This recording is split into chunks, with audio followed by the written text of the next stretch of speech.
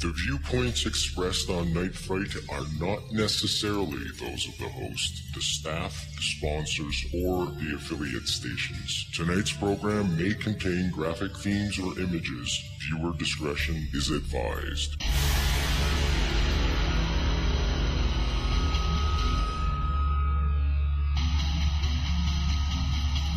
There is a time for question. There is a time for answers. There is a time to challenge. There is a time to speculate. There is a time for change. There is a time for truth. The time is now.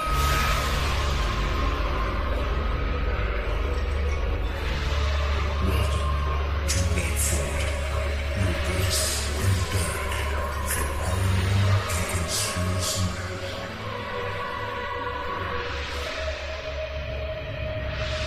And now your host, Brent Holland.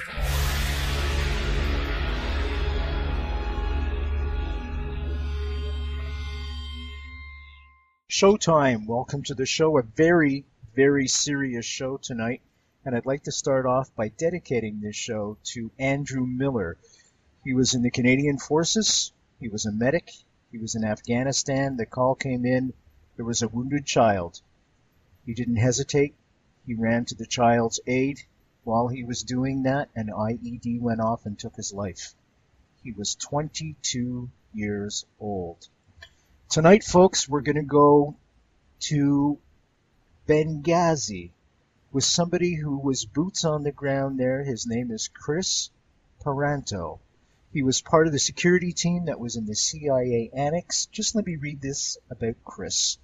Chris Paranto, Tanto is his nickname, as he is affectionately known in security contracting circles, is a former Army Ranger from 2nd Battalion, 75th Ranger Regiment, and private security contractor who is deployed throughout South America, Central America, the Middle East, and North Africa, of course. He also worked with the U.S. government's Global Response Staff, conducting profile security in high-threat environments around the world. Mr. Paranto was part of the CIA Annex security team that responded to the terrorist attacks on the U.S. Special Mission in Benghazi, Libya, September 11th, 2012, helping to save over 20 lives. Let me say that again. Helping to save over 20 lives that certainly would have been lost that night, while fighting off terrorists from the CIA Annex for over 13 hours. Mr. Paranto's story is told in the book 13 Hours, and very soon a movie, I'm told, written by Mitchell Zukoff and his 5 surviving Annex security team members. I don't want to waste too much time because we've got a lot to cover, so I'm going to jump right to Chris right away. Chris, first of all, God bless you and thank you for your service. If it wasn't for guys like you, we wouldn't be having a conversation like this right now. And I want to get that very clear and across to the students that are listening right now. You know, I'm sitting here drinking a cup of coffee. Yeah, it's raining, big deal. These aren't bombs going off right behind me. And the only reason why we can live in Canada and the United States is because of guys like Chris.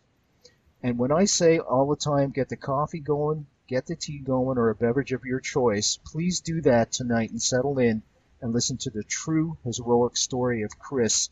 Remember the people that were on the ground that didn't come home so we can have a show like this. Chris, thank you so much for your service. Well, I appreciate it. Thank you for having me on. And then I don't deserve that kind of introduction. Oh, yes, you do, my friend. Well, there's guys out there that are still doing what I used to do, and I think they deserve it more than I do. But thank you very much, and it's an honor to be able to talk to you and your followers. So I'm just hoping I can spread a little light and answer some questions that people may have, and you said it better than I could have. You recognize those that have given themselves and sacrificed all, especially my 2 teammates, Ty Woods and Glenn Bub Doherty, that did die that night, giving themselves and protecting the annex and the personnel at it.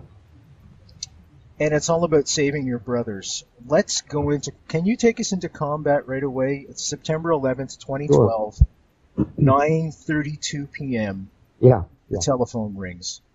There's a ring, and it goes to our team leader, who contacts us and says that we need to muster in the team room, the Global Response Staff team room. We were at the CIA Annex at the time, and as soon as you walk out the door, and this hadn't been my first altercation of enemy fire, and right when you walk out the door, you can see the firefight, you can hear it. We're not that far from the temporary mission facility, or the U.S. consulate is what it was called at that time. We're less than 3/4 of a mile as a crow flies.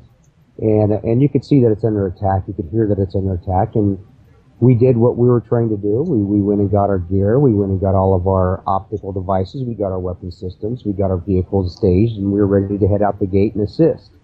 And we were told to wait by our leadership. And it's difficult to do when you're ready to get out there and you're ready to save Americans or Canadians' lives.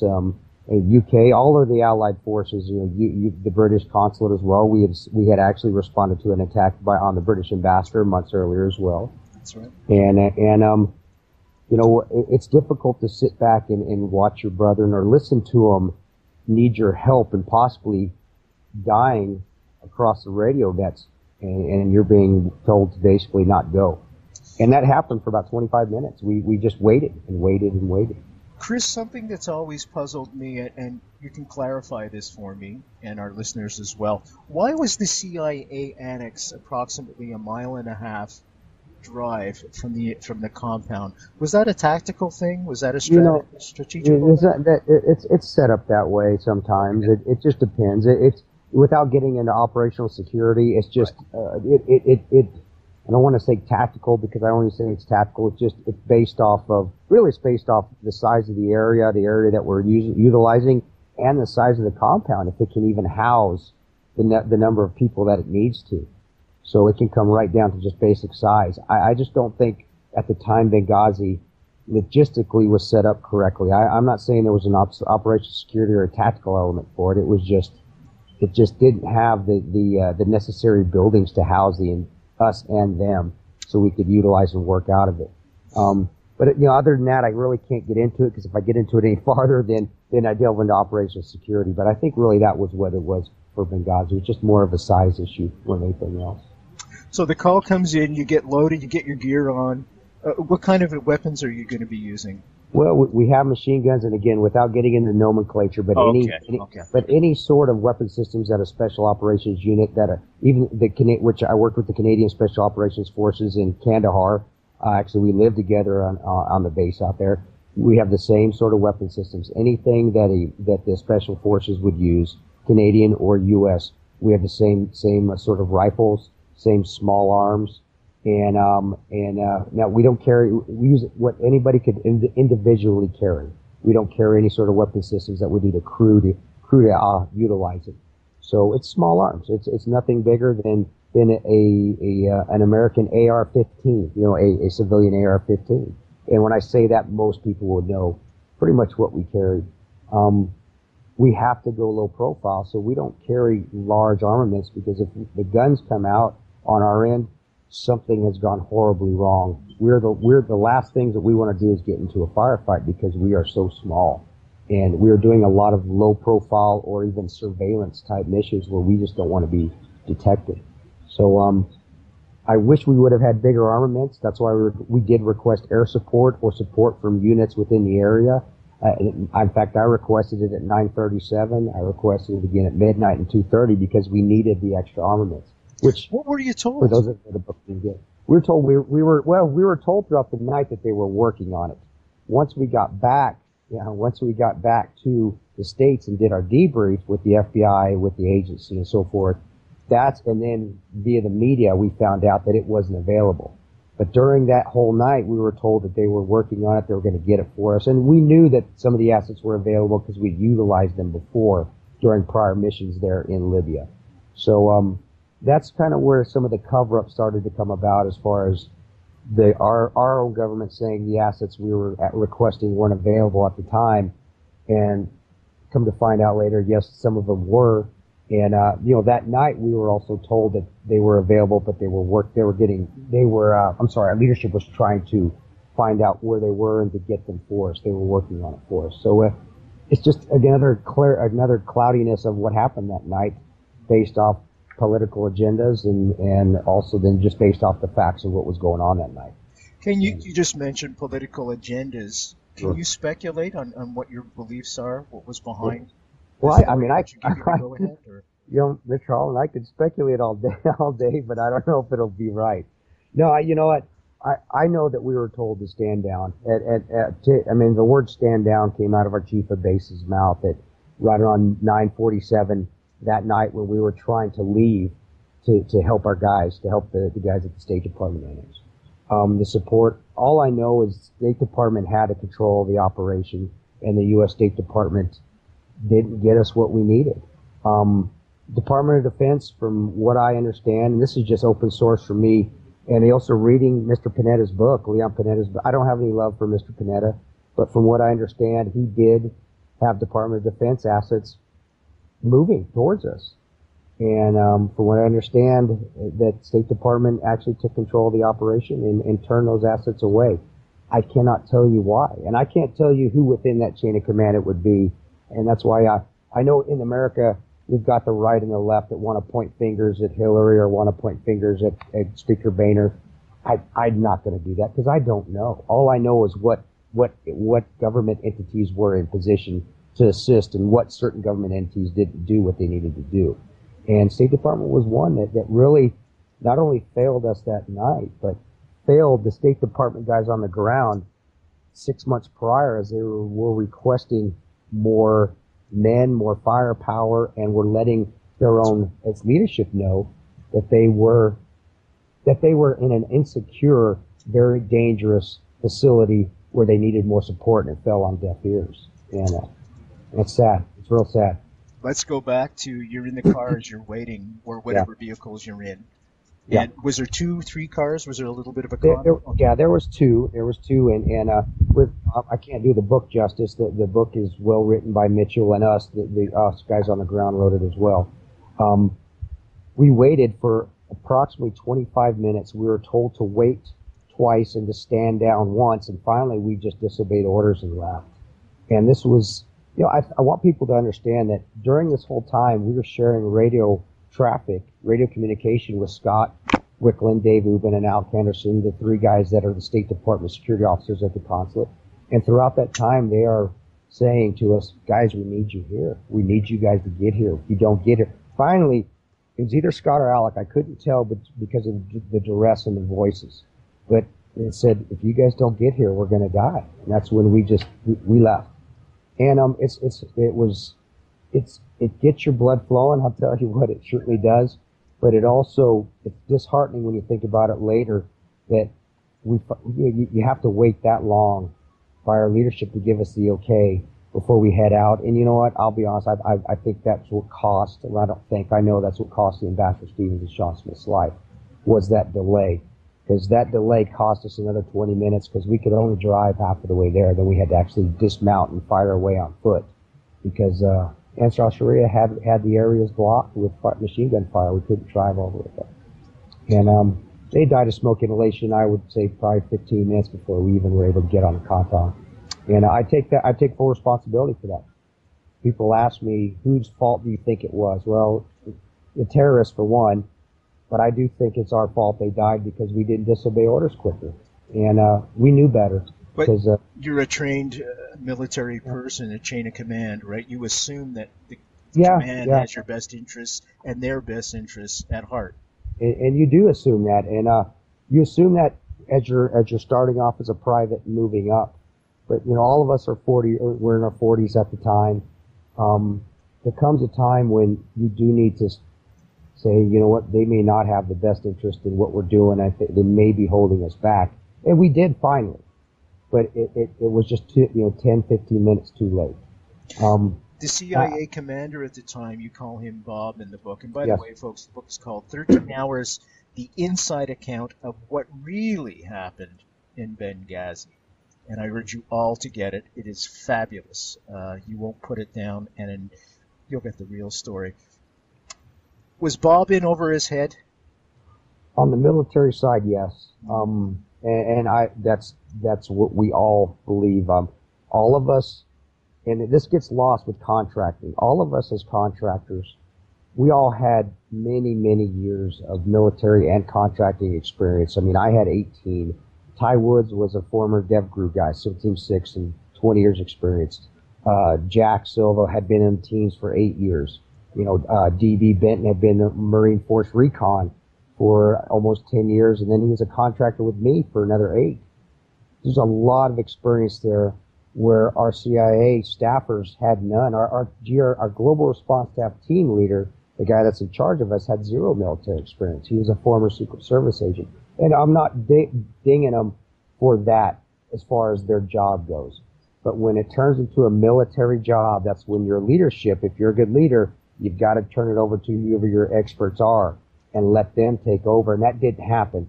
And that says a lot about the U.S. government and how we are in our state of mind with our pride nowadays. It's very hard for our leaders to say, you know what, I don't know.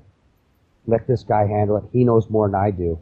And I think that was epitomized that evening more than anything, because if the leadership would have just said, you know what, you guys know what you're doing, I have complete faith in you, move forward and do good things, would some of us may have died? Maybe more of us may have? Yes, possibly, but that is what we get paid to do. That's what we're trained to do. Would more people been saved, or could we have saved the ambassador? Yes, I do believe that as well. So, utilize us and our skill sets for what we're trained for. Do we want to die? No. Do we expect to die? No. But that is what you put us on the field, is to sacrifice our lives, which we're willing to do, to save other people's lives. And the ambassador, that's a pretty, especially Ambassador Stevens, losing him, that's a pretty big loss right there. Where, and I'm not downplaying myself, but losing me, there's another shooter that can take my take my place down the road. The will, and I know people don't want to say it, but I think there's a mindset of that within the special operations community is we are willing to give ourselves up to protect other people and to make sure more people come home. And, that just goes to the mindset of combat too, where I think that's why a lot of us guys can go towards the fire if we need to instead of run away from it. I suspect a lot of people have the wrong idea about contractors too. Now, folks, most of these contractors are ex-military. Yeah. Just because they're getting a private paycheck doesn't make the person that's being shot beside them any less a brother. Yeah. And this is something that has to come out as well. They're not just there just to collect a paycheck. They're there to protect their brothers, as all military people are. And this is something that I think should be recognized, that they put their lives on their line just as if they were in the military, because essentially they were. Can you tell us, now you said you had to get out halfway. That must have been disheartening too, because you knew time was a factor. Oh, and we've already lost so much time. We'd already lost approximately a half hour. And in a firefight, that's a lifetime. We didn't think we'd be finding anybody alive. And a crackle came across the radio when we got out of the vehicles, and it was from Scott Wickland and saying, hey, they're lighting the buildings on fire. Now, the buildings had already been on fire. We could see the glow. What I think he was saying is, and what he didn't know is, he was seeing them light the villa on fire. He was with the ambassador in the safe room. And as soon as we got out of our vehicles, you can hear the cracks of the rounds. When a round is close, it breaks a sound barrier, and so it gives a crack, a distinct, like a whip crack. And I'll be honest with you, that motivates the heck out of me. It's just my luck. And I remember going to DB, and DB and I had worked in Iraq and Afghanistan together. We went through training together. We've been together for 8 years, and I just looked at him and said, hey, we need to go on foot. We didn't even say, he said, roger that. We started grabbing our gear. I grabbed the machine gun and my rifle, and I had all my gear on. I grabbed my nods, they were already on. My night optical devices, night vision. And we just started jumping walls while John Tigan was covering us with a 40 millimeter grenade launcher. And it took us a little time, because DB and I were sneaking through backyards and jumping over concrete walls while Tig, Ty, and Jack were actually laying suppressive fire down. And it ended up taking us about 20 minutes to actually finally connect in the middle of the compound. We had to link up in the middle, my team with John's team. And we every did time you that. jump a wall, you don't know what's on the other side either, Yeah, so you have to do it. You've got to do it pretty stealthily. Yeah. And it's the ultimate game of hide and go seek. Whenever you do something like that, it reminds me of when I was playing hide and go seek as a kid, and you don't want to get caught. And just in that sort of instance, if you do get caught, it could be your life. But you don't think of it like that. At least I don't. It becomes that this is my job, and the adrenaline's going, and I'm loving every minute of it. I am. I really in my element. I think that a lot of other guys will tell you the same thing. They enjoy the heck out of it. But we finally did link up on the console. We managed to push Ansar Sharia and whatever other elements with Al Qaeda and the Maghreb that were there off, at least initially. And we did manage to find Sean Smith's body and get the other State Department guys out of their safe areas and round them up. And we ended up staying on the consulate, or what is now called the temporary mission facility, for about an hour and a half till we were actually counterattacked. Well, we couldn't find the ambassador. We tried going in it as far as we could into the building. The building was burning. It was on fire. A lot of diesel smoke. We almost lost Ty in the smoke back there because you get very disoriented and you start getting overcome. And we couldn't find him, and that was tough because we did end up fighting off the counterattack. Shot one of their RPG gunners that was trying to come across a gate to get us, and that gave us enough of a break or a little bit of a lull that we were able to mount everybody up and get out of there right around midnight to get back to our annex. So, what kind of numbers were you facing? Take your time, my friend. No worries if you want to get a glass of water. Or... No, I'm good. Thank you, though. At any moment, it was between 20 and 30 at that time. Wow. When we pushed them off. I don't think they expected us to fight back when they did counterattack us and tried to overtake the compound again. And so when we knocked a few of them down, that I think it put them back on their heels a little bit because they took the consulate over with such ease. They weren't even challenged. That I think it caught them a little bit, and it gave us that at least 10 minutes that we could make a decision to say, are we going to stay here and keep trying to find the ambassador, even though we almost lost one of our guys in the smoke, and we don't even know if he's here because we didn't know. We thought maybe he'd been kidnapped or pulled out already. Or we're going to leave our annex basically lightly defended because Oz and a couple of our base security guys were the only ones left at the annex. State Department, all the rest of the State Department guys we'd put in a car, and they had gone back to the annex, so they were gone already. We made a decision to get back to our annex. It hurts because the ambassador was found about an hour later by one of our neighborhood kids that was friendly to us. In the neighborhood, and he was actually found in the back of the safe room and pulled out, and he was dead of smoke inhalation. So it's sad because, and I know that the Canadian Special Operations guys and all the military guys have their own credos, but it's a credo that you never leave a fallen comrade to fall in the hands of the enemy, and it bothers me because we did, because we didn't find him, even though we didn't know he was there. We left and they weren't able to get his body, and it's hard to stomach. I still think it was the right decision, because if we wouldn't have got back, the annex would have got attacked without us there, and we probably would have had more dead. But it still hurts because you didn't honor that credo that was, it's been ingrained in you since you started basic training, or since I started basic training. There was also a quick reaction force in place precisely to help you out in a situation like this. And yet they were told to stand down as well. Is that not correct? There's a fast company, a marine fast company it's Sigonella.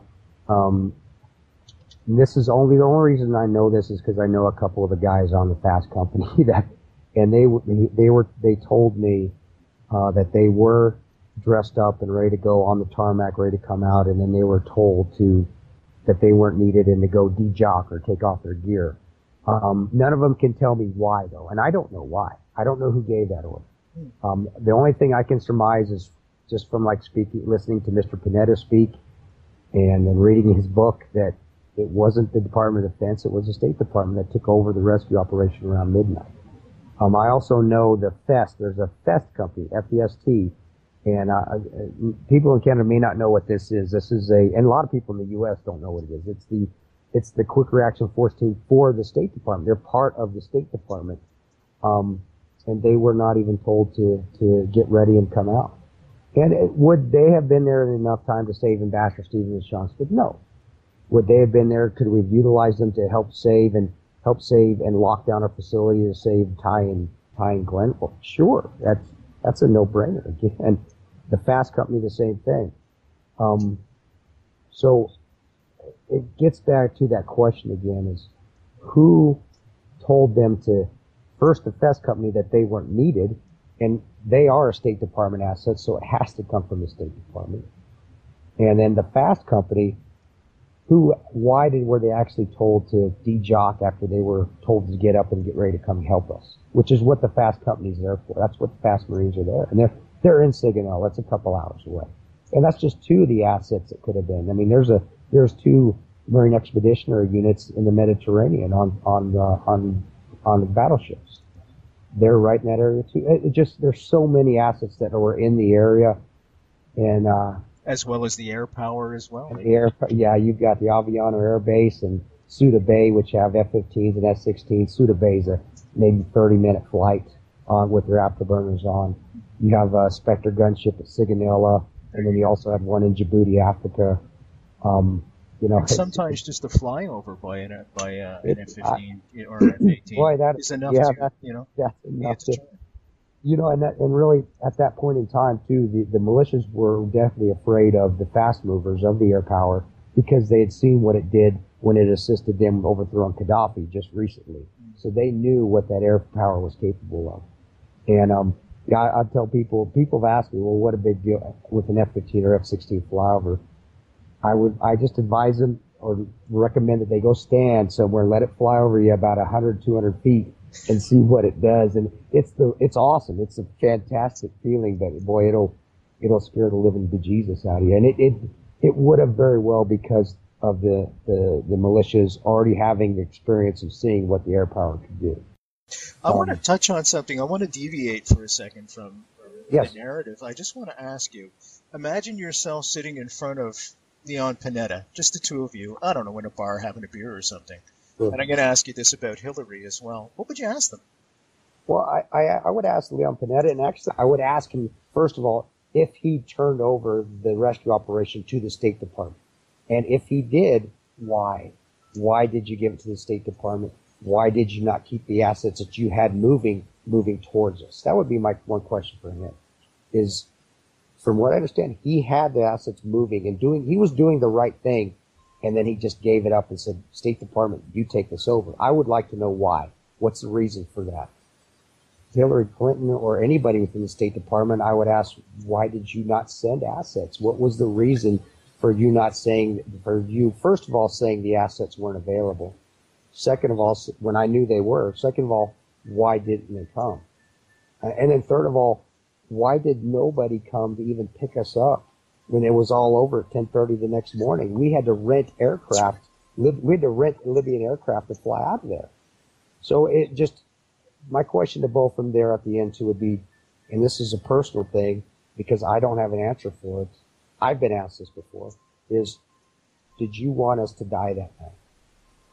Did you want us to die so we would go away?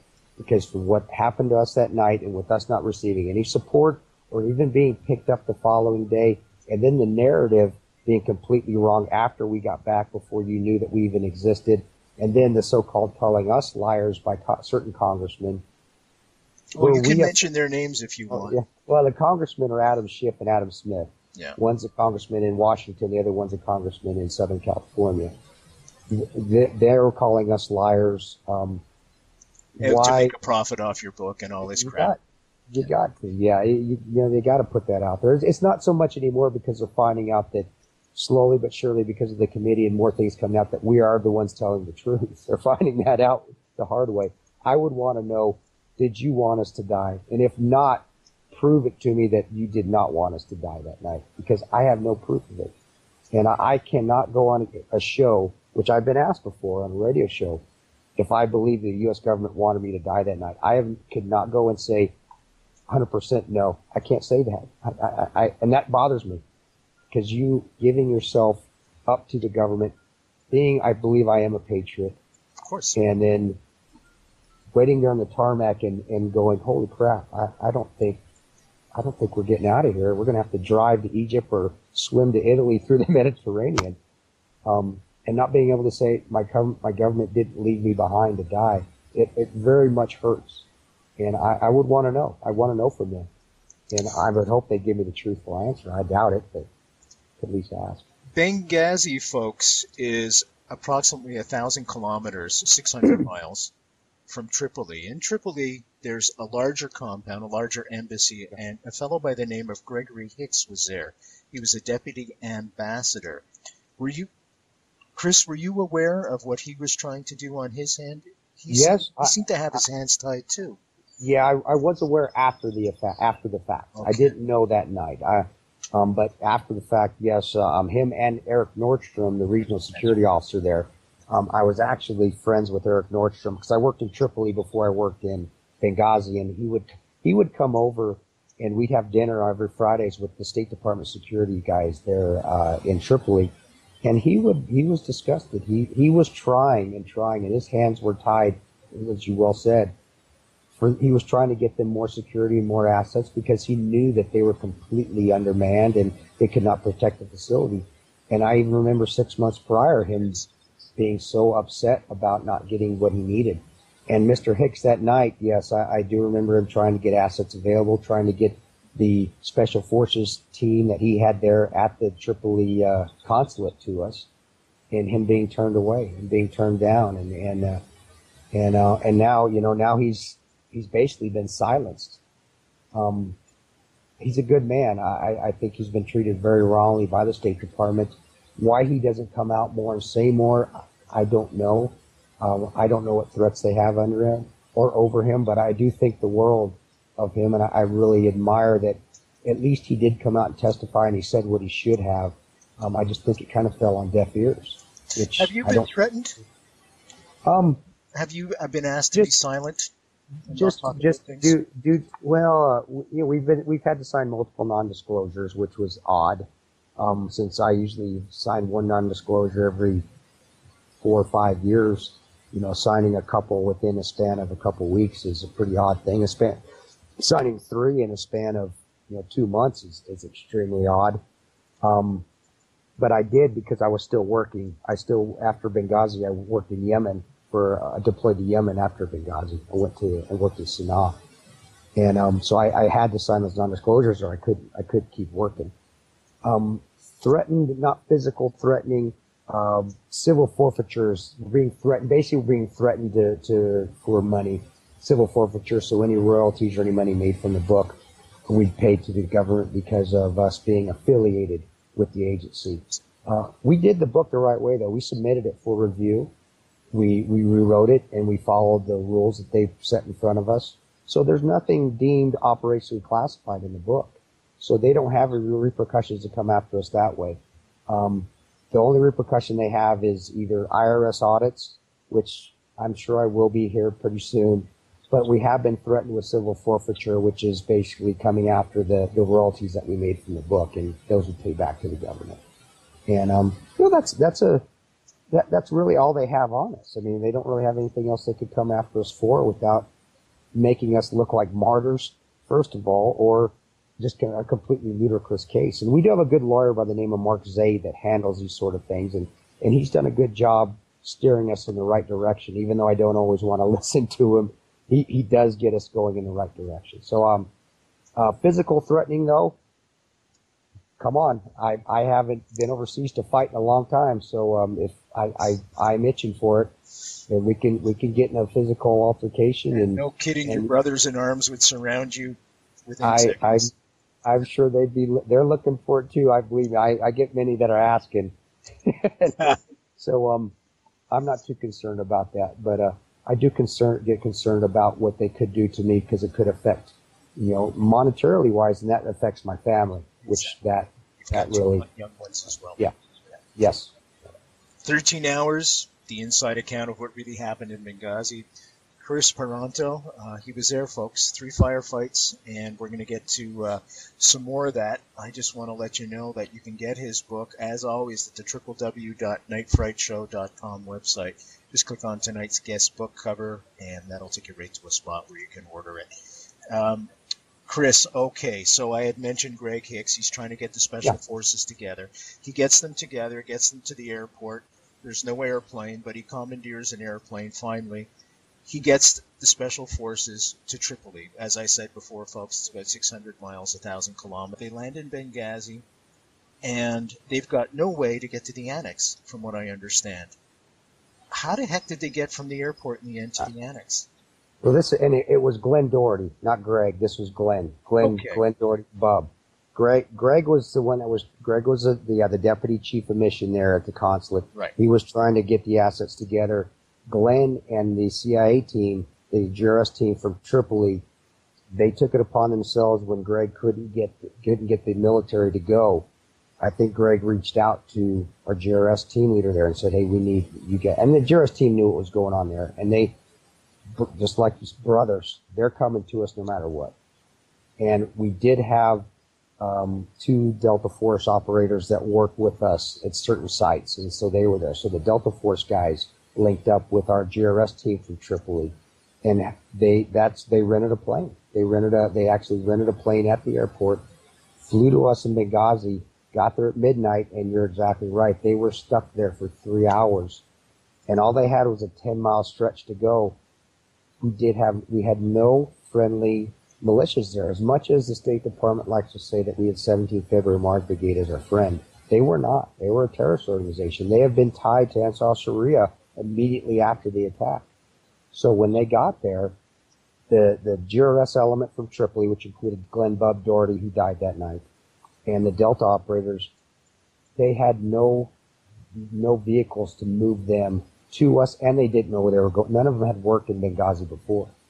So what happened is we have very good interpreters that were on the ground that night, and a very good counterterrorism CEO. I can't give you his name because he's still working. They had some contacts, and they started to call the militias, and we just happened to find a militia that wanted to, I guess, hated Ansar al-Sharia more than it hated us, and they were called the Libyan Shield, and they were able to link up and get them to us. But it wasn't till 3:30 that they actually started moving towards the annex from Benina, which is Benghazi Airfield. So they got there around midnight, 12:30, but because of piss poor management as far as us depending on locals to provide security or having a local militia that was friendly to us, which we knew we didn't have, it cost us 3.5 hours to actually get on site to us. And once they did, Glenn was the only one that decided to get up on the roof to supplement our security at the annex. We had 4 different buildings, and we all were on different buildings, protecting different areas of avenues of approach. Glenn got up on Villa C with Ty, Mark Osgeist, and Dave Rubin. He was up there for 10 minutes, and we got mortars hit us.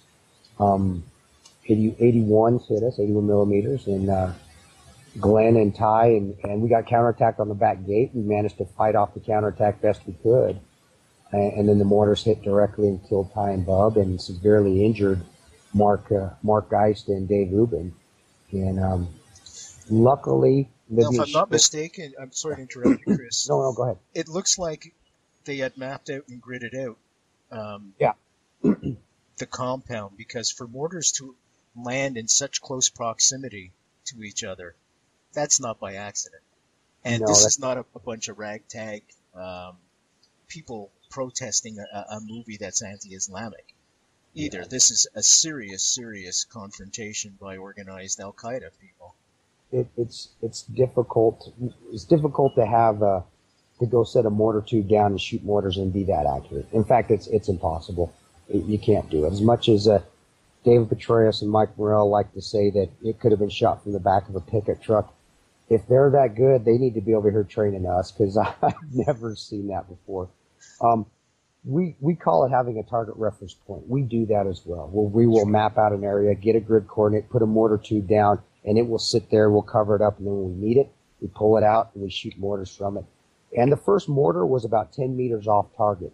What that is that base, there's what we call a base plate. And that first 10 meters is when that first mortar goes out, it actually resets that base plate in the right area. And that's why the X4 were right on target. So it was spot on from the get-go. That first mortar, 10 meters off, it reset the base plate where it needed to be on the mortar tube. And the next 4 were spot. I mean, they were dead center of that building. And I'm surprised now I said, Oz lost the use of his left arm. It was severely injured, basically severed. They did manage to save it and reattach it. Dave Ubben lost, his arm and leg were severed. They being doctors in Tripoli and then the doctors in Germany and the U.S. managed to save his arm and leg. Granted, they don't work the same. But, Glenn and Ty died instantly. And, protests, anti-Islamic, whatever you want, anti-Islamic videos that could have caused a mass gathering. It's not possible. This was a very well-planned attack that could have been planned out even months prior with the way the mortar tubes were set up. Why do you think State used that as an excuse? I remember seeing Susan Rice on television saying, "Oh, that's all it was a demonstration that got out of control."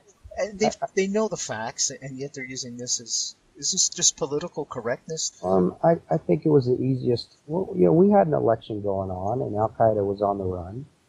And I think that was the easiest explanation and the quickest explanation that you could come up with. Granted, I think still the best explanation could have been, hey, we don't know, we're still trying to figure it out, and then finding out if guys like myself were on the ground that night. But it also gets to the arrogance of the U.S. sometimes, the arrogance of our people that are in charge, that they can say anything and we're going to believe it as long as it's spoon-fed to us on the media, as long as it's spoon-fed to us on TV, that the majority of Americans are going to buy it. And the problem is that's seen quite readily now in the U.S. with the real world TV shows and all sorts. So I just think it was a very arrogant move, not necessarily by the administration, but by his advisors that draft his talking points. Also believe that they may have been under pressure to get something out quickly, and they were able to utilize that. That was the quickest and best answer at the time, instead of stepping back and taking the time and doing their due diligence to figure out what was wrong. But that kind of goes with how we've been in the U.S. for a lot of years. We're the quick serve, the McDonald's of the world here, where we want stuff done quickly and be damned if it's going to be accurate or not. In the Canadian Forces, after every mission, they have something called lessons learned. Everybody has this. Yeah. Yeah. Yeah.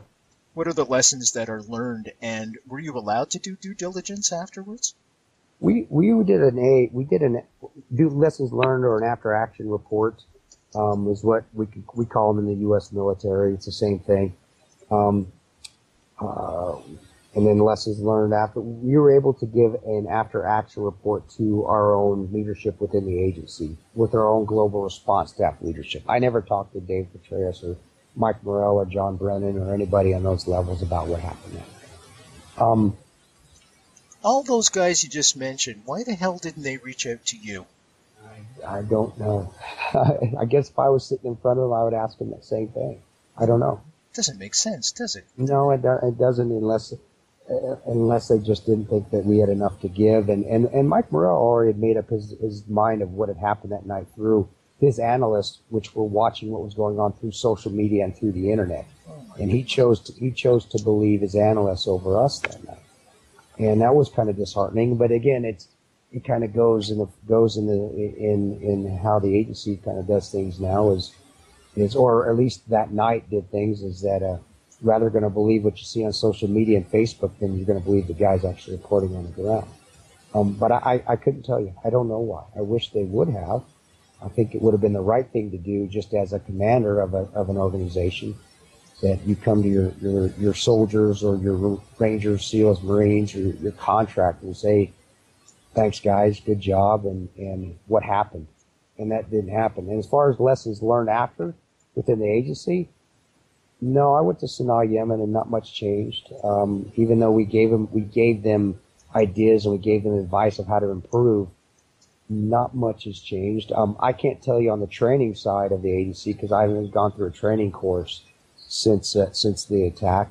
I know within the State Department, the only thing that changed is now if there's an embassy or a consulate that may be under attack or as a threat of an attack, we just pull up chalks and we leave. Sanaa is a perfect example of that, where there was a threat on the U.S. Embassy in Sanaa and we just left. I mean, we left our vehicles and weapons. The Marines left their weapons there, or left pieces of their weapons there. And that's not the right answer either. You don't just leave shop because there's a threat. So, lessons learned. No, I'd have to say no, lessons have not been learned. Or at least if they were learned, they have not been corrected to make it a positive environment or make it a better or more safe environment for our embassies overseas. Now, if there's a threat, we just leave. And that shows cowardice, and it shows that the U.S. is not as strong as it used to be. And that's disheartening. It really is disheartening, you know. You had mentioned before that the political correctness and whatever the media wants to put out there is just spoon-fed to the American public, and it reminded me right away of the Warren Commission on the Kennedy assassination. And it's the same thing, you know. Here comes another magic bullet because we can't square the corners, so we have to make up this whole different scenario. So are you expecting another attack somewhere in the world with the same outcome? Well, I think there'll be another attack. It's going to be, there's too many terrorist organizations out there, and ISIS is extremely powerful now. Al-Qaeda is always going to be powerful because we don't go in there and we don't finish the mission. We don't go in there and we don't take these people out. We need to. We go in there, we do a little bit here. I equate it to this. I made this as an analogy. We go into somebody's house, we mess it up. And then we give them the keys and say, "Oh, it's yours. It's yours now. We're leaving." And that's how. So yes, I do think there'll be another attack. Where I could tell you where, no, but I think anybody, if you're going to put bets on it, they would say the same thing. Will it be the same? No, you know, I don't think it will be the same because again, if there's a threat like we had in Benghazi, just like Sanaa, we will just leave. We'll leave the area. We'll leave the country, and we'll leave the locals to their own devices. And again, instead of strengthening our areas overseas, making them more secure, that's what I think needs to be done. We just won't have them there anymore, and that just gives the terrorist organizations, the Ansar al-Sharias, the Al-Qaedas in the Maghreb, the Ansar al-Sharias, the Taliban. It creates that vacuum of power and lets them come over and occupy and take over those areas. And then, gosh, you know what? I don't want to say this, but I don't want to say it, so I'm not going to. I'm just going to say that yes, I do believe it's going to happen again. I just hope it's not going to be on a grand scale as we saw 9/11, you know, when the trade centers were hit, or in Benghazi again. Domestically, how are we domestically? Actually, I'm coming to Canada. That's going to be a soundbite somewhere. Well, you come stay at my house, my friend. Yeah. Barbecue and beer every night. Or maybe just the beer. Bugger the barbecue. Yeah, well, we need to eat a little bit. Domestically, we still have very good people out on the streets as far as law enforcement. But we're seeing more attacks domestically. Again, a perfect example of seeing an attack domestically, which was sort of antagonized by a speaker there in Texas that kind of antagonized that a bit by doing and I forget her name, but they were doing the picture, who could make the funniest picture of Muhammad. Oh, yes. And then two Islamists came and so the antagonization was there, which that was wrong. I don't agree with that. You don't antagonize that, at least not that forum, because you're putting people, but then again, I don't recommend that terrorists or Islamists come in and start shooting people up or trying to kill those people. And what happened is they ran into a cop that was a police officer that was a very good shooter with a pistol, and he took them both out. But that being said, there have been more attacks already. They've been in smaller scales. So domestically, no, we are not as safe as we used to be. Our borders aren't as safe as they used to be. They're still very porous, and that's where they're coming through. But we still do have very good law enforcement. We still have very good military. I don't think they're going to use, I don't believe in that Jade Helm stuff where they're going to use the forces to turn on their own civilians. I could never see special operations forces turn on civilians. I wouldn't. But we still have good infrastructure as far as our law enforcement goes. And if the military was ever needed inside the U.S., I think that they would do a very good job. And you know as good as I do, everybody in the U.S., from Nebraska on down to Texas, we all have guns. And so we can all fend for ourselves pretty well. But I do see little attacks here and there. Yes, I do. I do continually see that. And, get bigger in the bigger cities.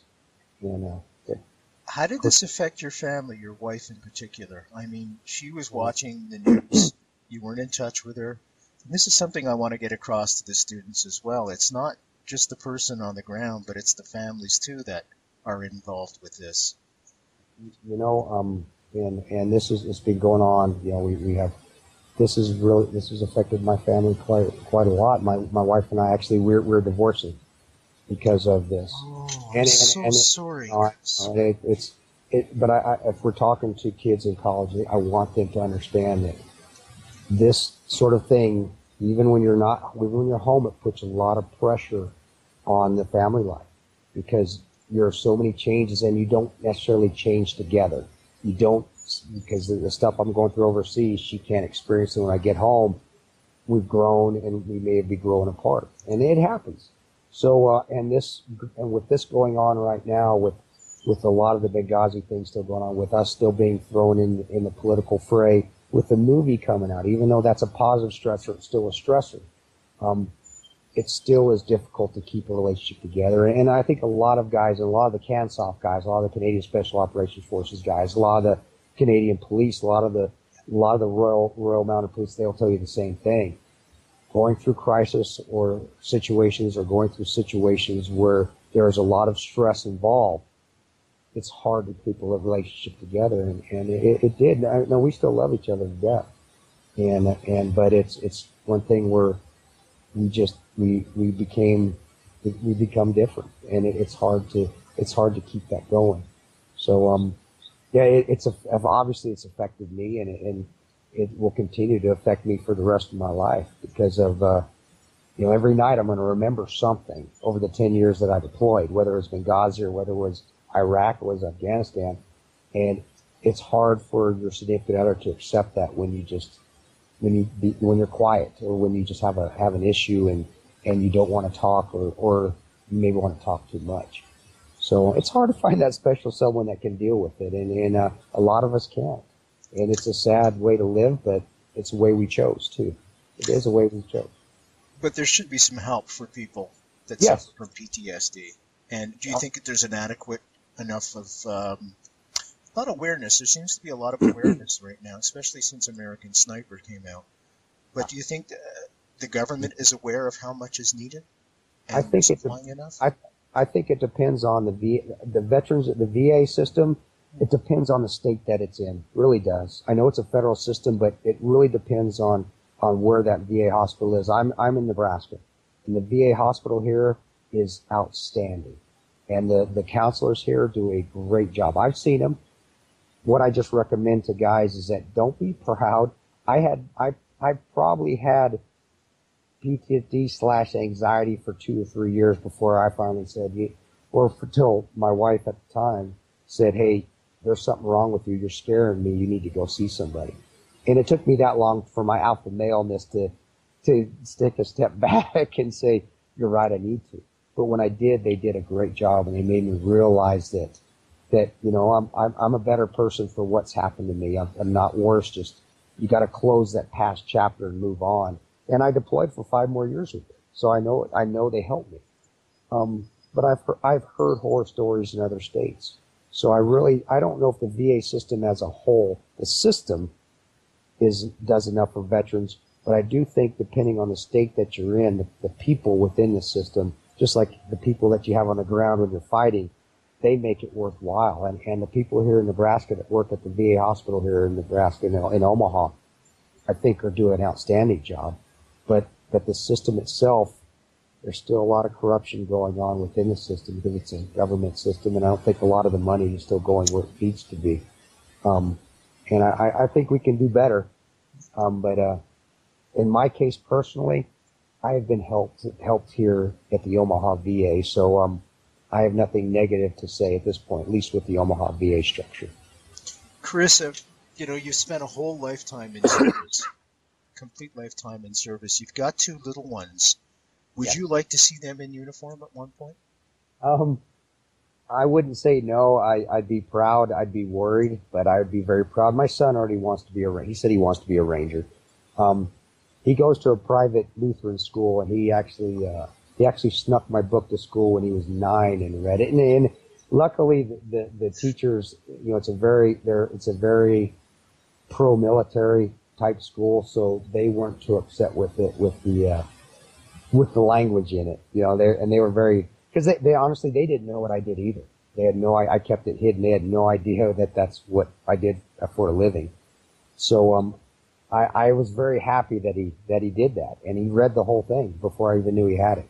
So, yes, I'd be very proud. But like any father, I'd worry, and with what I've been through, of course I would worry. My daughter, no, she's my princess. I wouldn't want her in uniform. I think she can handle it. She's tough, and her mom's tough too. But oh man, I think daughters and daddies, that's a little different. Sons, he's tough. He skins his knee, get up and go run some more. My daughter skins her knee. I'm picking her up and holding her till she stops crying. So I know that's a double standard. If I'm called a chauvinist for that, I'm sorry. I guess I'm old school raised differently. But for my daughter, if she wanted to, I would put all the faith in the world that she could do it, and I would support her. But it would wrench my heart out a little bit more than if my son did it. Yeah. Chris, we're going to have to start to wrap up now, but thank you so much for coming on and telling the students that are listening right now, and everybody that's listening right now, the true story of what happened in Benghazi. And, thank you. I can't thank you enough for your service, and you saved lives that night. Thanks, sir. I appreciate it. I really appreciate it. And those people went home to their families because of you. And that's that's a badge of honor that no medal can equate. Thanks, sir. I appreciate it. And thank you for all the students listening out there. I really appreciate it, and good luck in all your futures. And you too, my friend. And don't be a stranger. You're welcome here anytime. You want to come to Canada, I'll meet you at the border, case 24. You got it. We're on it. That'll work. Thanks, brother. Take care, my friend. Chris Peranto, I'm Brent Holland from Night Fright, www.nightfrightshow.com. See you all next time. Thank you all. Thanks again, Chris. Bye now. Bye now.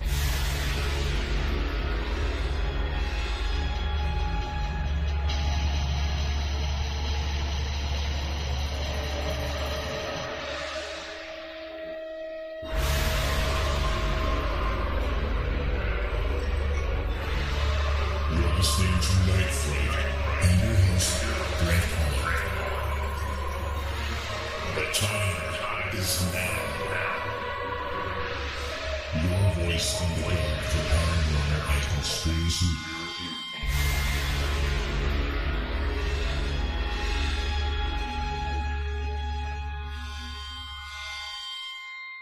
The JFK Assassination, the definitive book by Brent Holland. From inside the Oval Office to Davy Plaza, first-person witness accounts. Order yours right now, nightfrightshow.com.